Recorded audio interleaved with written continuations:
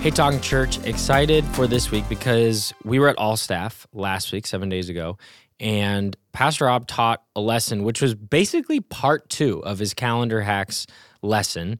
And I thought rather than trying to manufacture something for this week, you should just hear straight from him from All Staff. So unfortunately, the video quality, since we're at one of our other campuses, is not quite as good as our broadcast. So this is an audio only episode. But if you're listening, you figured that out already. And it's so good. He talks about avoiding burnout. He expands on some of the things that he talked about in his calendar hacks. And then he shares a bunch more things about ways that we fall victim as pastors, ways that we're not going to stay strong, ways that we're going to avoid longevity. But then he talks about things that we can do to have longevity as well. So it's super helpful for me. Even though I'm his son, even though I've heard him talk about a lot of these things before, I learned something new, and I know you will as well. So this is something I think if you're listening, you're going to want to share this with other members of your staff, your team, even people in your church that you'd say, hey, you need to hear this, ways that we can avoid to the burnout, we can avoid collapsing, and where we can be long in ministry, we can be sustainable in ministry and have longevity. And so I'm excited for you to get into this episode. It'll be a little bit different since it is from our all staff, him speaking on stage, but grab your notepad out. It is amazing. Jumping in from Pastor Rob. With that being said, they're leaving so well. And how are you going to stay in a place a long time? 11 years. How are you going to make it 4? How are you going to make it 20? Some of you have made it 20. I will say Tom Pock is besides Becca and I, he's the longest lasting staff member, all right? All right? I'm going to fire through this. Then we're going to eat. All right? All right. The first thing is you have to continue to grow. You have to grow professionally, emotionally, spiritually. You have to stay ahead of the people you're pastoring and leading, or you cannot stay a long time. Because if you disciple them and you're like, this is all I got 27 discipleship lessons, and as soon as that's done, I got nothing else. What do you got to do? You got to leave and go to a new church and do your 27 discipleship lessons, okay? Okay? You got to stay ahead of them. And if you're not growing, you will not make it a long time in ministry. You got to read. You got to get around other leaders. You've got to be saying, who's further ahead of me that I can glean from? You've got to try to get whatever you can to stay growing. Now, another thing that you're going to have to do if you're going to stay a long time, you're going to have to let go of people on the climb. This is really hard. And I don't mean like Clinton and Portia leaving now. I don't mean that. I mean like people in your ministry that are right there with you, and they're the key youth leaders, and all of a sudden, God's calling you to the next level, and you're asking for a greater commitment, and they're like, we can't do that. And you're like, okay, you can't be like, well, we'll change the commitment level for you. We don't need it. We don't need you to do the same as everybody else. If you do that, you're going to hurt your team. Sometimes you gotta leave people on the mountain, and you just keep climbing. And there's nothing wrong. They're not bad people. They just went as far as they could go with you. Okay, but sometimes you have to let them go like that, and like, I can't do it. And emotion, like on a personal level, you say, how close can you get to people in the church? You can get as close to them as they want to keep climbing the mountain with you. But as soon as they say, I can't climb that way, I can't make that commitment, I can't do that, well then there becomes a gap between you and people in the church. You're like, okay, I'm gonna keep doing this, I'm gonna keep giving this way, and I'm gonna keep living this way. And you're not a bad person, but I just got to keep climbing that mountain to what God has called, because I'm going to keep growing. And so sometimes you have to leave people there, okay? We're not mad. We're thankful for however far along the mountain they went with us, but, sometimes you have to do that. That's how you're going to make it. You're going to have to live in the new and the next, all right? If you're going to make it a long time at River Valley or any church, you have to live in the new and the next, all right? What do I mean by the new? What's new about your job that you can grow in? What's new about your calling that you can discover? What's new? Like literally this year, I'm 58 years old, and I just discovered something new about the Christmas story, that Numbers with Balaam is the first reference about Jesus. Like I didn't know that till this year. There's always something new. Don't think you know it all right? Keep living in the new and the next. What do I mean by new and next? Like, look at how many people have changed positions on this team. Like, Kirk Graham was hired as Ryan's assistant worship leader. Then he was the Egan worship leader. Then he was the city campus pastor. Then he was the Apple Valley campus pastor. Now he's the executive pastor over the, people are new. People are moving around. You look at people, I could go through Anthony Cox. I could go through Sean Rail. I used to say Sean Rail's job, his title should be called Slash because he was youth / custodian / this / connections / he was Slash before Slash was Slash. All right. Live in the new and the next. If you're at River Valley for 10 years and you don't visit just about every continent on a global team, that's your fault, all right? I mean, like, you could travel the world. I mean, I was talking to somebody the other day, who's that? Somebody on our staff, I forget, but he was talking about his friend, and he's like, I'm telling my friends, like, I've been to this place, I've done this trip, I did this, I had lunch with John Bevere, and they're like, his friend is like, I got to do the announcements last week. It's like, this is exciting. If you want to stay a long time, you got to live in the new and the next. And some of that could be global teams. Some of that could be who you raise up.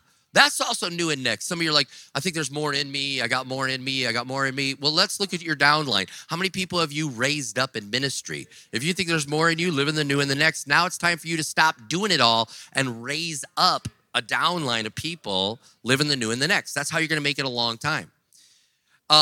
If you're going to make it a long time, your personal walk with God has to remain first before your ministry.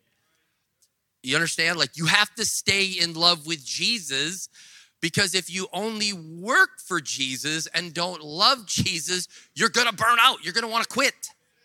You got to stay in love with Jesus. Like, soap is not a pinnacle endpoint. Your soap is a starting point. It's really, to be honest with you, soap was like a safety net for a devotional life with Jesus, because so many people weren't in the Bible. When I asked our church years ago, are you even reading the Bible? They're like, yeah, Proverbs and my utmost for his highest. That is Christian lying for a devotion life, all right?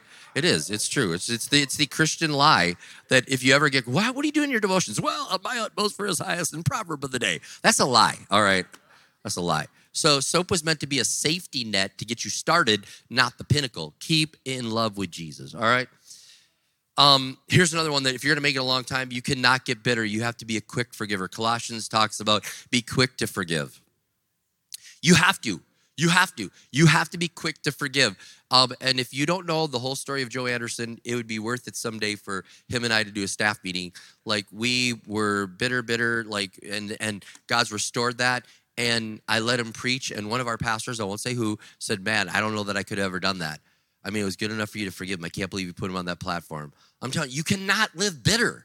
You cannot live bitter. You cannot live that way. I would rather get burned over and over again than live bitter and angry, So you got to be quick to forgive and realize that God asks you to work with people, and people will let you, like, seriously, you got to forgive and not get bitter. If you get bitter, it'll affect you as an employee, it'll affect you as a person, it'll affect you as a husband, a wife, it'll affect you in so many, as a parent. You just don't want to be bitter. You just got to forgive. We've been forgiven of so much, and we've just got to forgive and not get bitter. Another thing, if you're going to make it a long time, you have to have guardrails.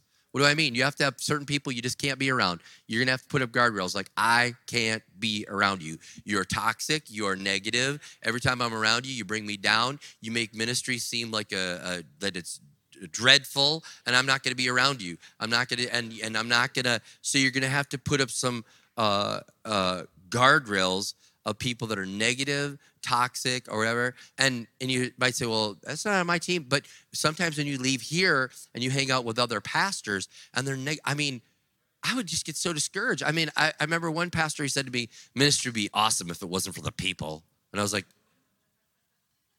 I think it is people. Like, it's what we're doing, Yeah, that's terrible. And this guy had a church like 1,500. And I'm like, it is people. Like, I don't want to be around you. I don't want to be around negative like that. And I'm going to put up guardrails, and I'm going to make it a long time. And which I said in the podcast the other day, and I'll say again if you haven't heard it, I control on Friday. I'm like only life-giving on Friday. I'm not going into the weekend with problems. Now, you might say, I have to solve problems. Like I solve problems all the time. All right, I get it. But if I can control it, Friday is life-giving. I'm going to make it a long time because when I'm on Friday, Friday is a life-giving day for me. I'll solve problems Monday, Tuesday, Wednesday, Thursday, and Sunday after church. But Friday, Saturday, and Sunday morning, I'm staying in a life-giving zone, and that's going to help me have longevity. Another thing is you have to use up your vacation. You have to, if you're going to make it a long time, you have to use up your vacation. And I hate that our culture makes people feel guilty for going on vacation. Like, okay, I hate that. Use your vacation. You get it. It was part of the deal. Like, we should not be mad at you that you're using your vacation. Now, I would prefer that you didn't use it. Well, you're not allowed to on Easter, Christmas Eve, like critical moments, okay? But use your vacation. That's how you're going to stay a long time. All right, here's another one that is not so obvious. Stay in the wonder. Stay in the wonder. We get to do this. If you ever get discouraged and you're like, I can't, and you want to, no, so much of the world is bivocational in ministry. The fact that we get to do this is incredible. Right off the start, that we get to do this. And to have this worship. Alicia was like, this is so healthy. This was so good, this worship. I said, I know, isn't this the healthiest church could be? We have tongue interpretation, we have worship, we have God moment, we have presence of God. I mean, I am healed. I mean, stay in the wonder that we get to do this. And thank God, years ago, there was a pastor friend of ours, Zhenya Kosovich. He preached a message called, oh my gosh, oh my gosh. He said, the first time I ever flew on an airplane, he goes, I'm from Ukraine. I've never been on a plane and I'm in row 34, middle seat. Oh my gosh, I'm on an airplane. He said, and then 10 years later, he's complaining because he didn't get, upgraded for free to first class. And God's like, where's the oh my gosh? Did you lose the wonder? Don't lose the wonder. Even last night, leaving the kids' Christmas musical last night, I was like, there were 150 kids on the stage. We had less than that in our church for 2 years. Look what God's doing. Oh my goodness, this is incredible. That was just the kids' night. I mean, and that's how we live. We're still living in the wonder. If you want to know how you're going to make it, you got to live oh my goodness, can you believe that? We recorded another album. Oh my goodness. Can you believe that? I mean, that's how you should live. And if you don't, you're going to be like, another kids musical. No, oh my goodness, we get to do this. We get to do this. I mean, they presented the gospel so clear. I was like, wow, so proud of them. Side note, I don't know the backstory of this little guy at Apple Valley Musical, but I watched him. He didn't sing one time. He didn't sing. Now, he was good. He did the motions. He's like, he did not speak. And then I was like, maybe he can't speak. And then during a break, I saw him speak to the kid next to him. And I was like, he can speak. He just didn't want to sing, but he did really good on the motions. All right. There's always that kid you're always looking for the one that's picking his nose or, All right. Stay in the wonder. Stay in the wonder. All right. Couple more things real quick. If you're going to stay in ministry a long time, you got to become a great problem solver. Right now, you better become a great problem solver. It's always problems. What did they bring to Jesus? They didn't say, Jesus, we got a praise report. We got a praise report. What did they do? Jesus, we got a problem. No food. Got a problem. Jesus got a problem. Demon possessed. Jesus got a problem. Sick person. All it was is problems. And Jesus was a problem solver, and he taught his disciples how to be problem solvers. The church starts. Problem. Widows. Got to take care of them. Solve the problem. If you're going to make it a long time in ministry, you have to become a great problem solver. You should work on that skill. Oh, how am I going to solve the problem? How am I going to do? Even the Apostle Paul, when you read his letters, it's like, all right, let's fixing this problem. Okay, nope, that's outside the bounds. Stop, fix that problem. Nope, I'll correct that when I get there. He's a problem solver. You just have to solve problems. And you're like, if church is so full of problems. Yes, we have people that we're pastoring, and there's problems. Solve the problem. Solve the problem. Like Logan was like, if you get that irritation, bring it to the Lord and solve the problem. And then if you're going to make it a long time in ministry, you got to make sure your kids and your marriage don't get toxic as well. Becca and I had a rule. We didn't talk bad about the church in front of our kids. It helped us to last a long time in ministry. And we didn't let the church make our kids get toxic either. Like, if you don't know the story, and this is true, like Logan used to want a mohawk every year. He wanted a mohawk, like a mohawk, like a foot high with cement gel in it and spikes. Like, yeah, you didn't know that. When he was in elementary, we got to find some pictures. Is there a picture of it even? We probably buried it. But we were like, all right. Every year for the last week of school, you can have a mohawk, and then you could shave it in the summer and get a buzz cut. And he's like, deal. And so it's funny, like you know how every grade has like their graduating class, you know, and their musical? Every musical, Logan, big old spike. Yeah, no kidding, every year. And everybody be like, wow, what church do they pastor? You know, I mean, like, and I remember somebody came up to me and they're like, I can't believe you're letting your kid have a mohawk. I can't, you're a pastor and he's a pastor's kid. I said, it's only hair. And it's only like a week or two. Then we make him get a buzz cut. Don't worry about it. He's fine. He's not rebellious. He's just creative. All right, you know. So, but we didn't let our marriage and our kids get toxic. We didn't talk bad about the church. And when I say the marriage, and I'll say this, if you're gonna last a long time, you gotta be able to be consumed with the mission, but able to let it rest when it needs to rest. I'm never not on mission. But I'll never forget, like, I'd walk into a room and I'd be like, this room is 20 by 40 and it seats 107 people and the design of this is absolutely amazing and it's acoustically perfect, blah, blah, blah. And Becca was like, we're just on a date. Like, I just want to enjoy dinner. And I'd be talking about church. I'd be like, have you seen this paging system would work great for parents and their kids, and there's going to be an awesome paging system.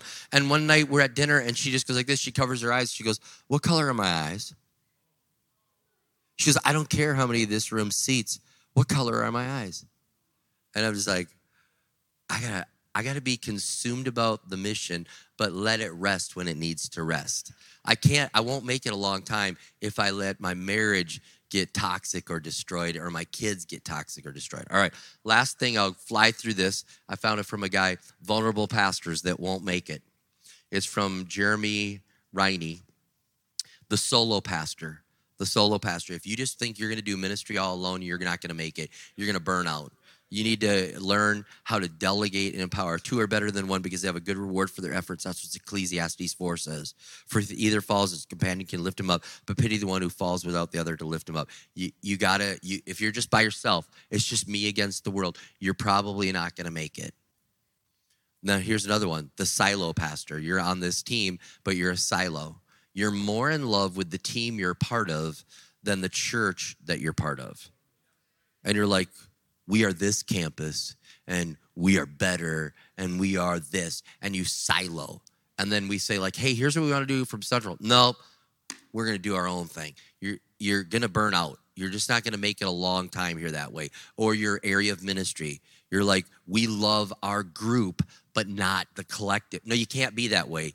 It is all for one and one for all. It's like everybody. We should not feel weird if we were to say, we're going to mix up all the tables and make everybody sit with different people. We shouldn't be like, oh, who are these strangers? No, this is your team. You are not siloed.